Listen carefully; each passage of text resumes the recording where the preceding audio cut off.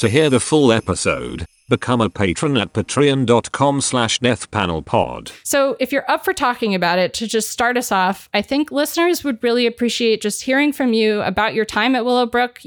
Can you talk through some of what happened when you tried to help people and how the institution itself responded to that? What were the politics that you came into Willowbrook with, and how did that shape the fight to close Willowbrook? And how did that also eventually sort of influence your approach to single payer? So let me start with a little bit of background. I went into medicine because I had this heartful sense of the need to serve and to care and to comfort.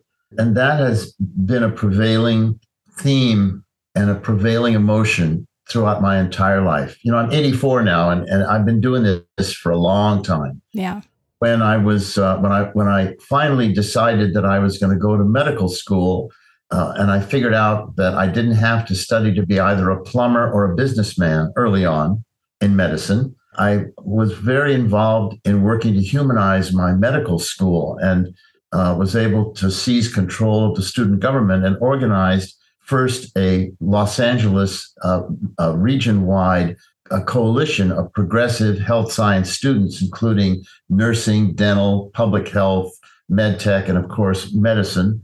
And then nationwide to put together a thing called the Student Health Organization, which was committed to ending the war in Vietnam. It was committed to supporting the struggle in the South, the civil rights struggle, and primarily aimed at challenging the inhumanity and the alienation, the brittleness, the dehumanization in our medical school curriculum in order to move us closer to caring, comforting and caring and serving in a humble, subordinate role to the people that we were taking care of. And that led ultimately to my graduation. And then I did my internship at Children's Hospital of Los Angeles, which was really a profound experience. There was roughly 400 physicians, and 80 beds. It was the most remarkable regional children's hospital, one of them in the country. And this was in the 60s, right? In the 60s, yes. Yeah. And then when I finished my internship, I proceeded to do my psychiatric residency at Menninger's School of Psychiatry in Topeka, Kansas. And the situation there was really, what I walked into was horrendous. And this was Kansas, bloody Kansas, with the workers mostly of color.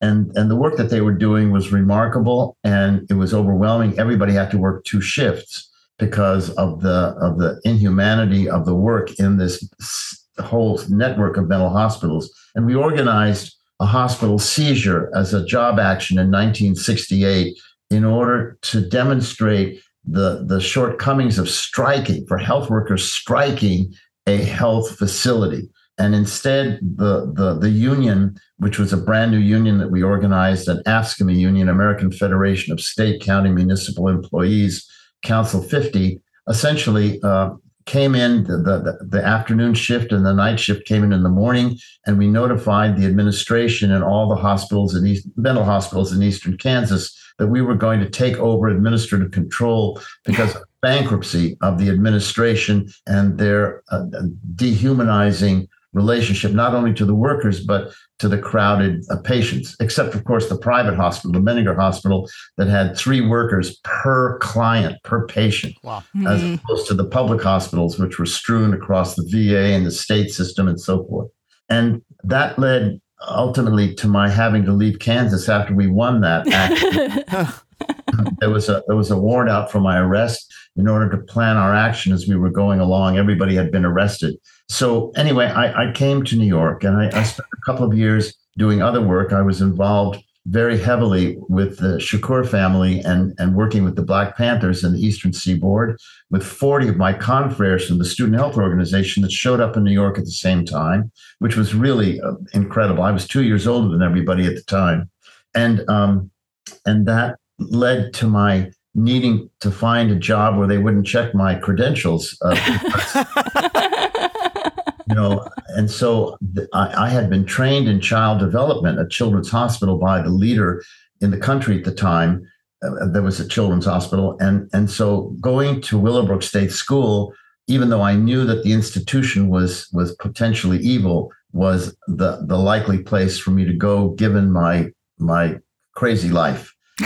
and when I walked into that place, I was thunderstruck. I was utterly thunderstruck. To hear the full episode, become a patron at patreon.com/deathpanelpod. You'll get access to this and the rest of our catalog of patron-only episodes, and be the first to get a new patron episode every Monday when it drops. With love, the Death Panel.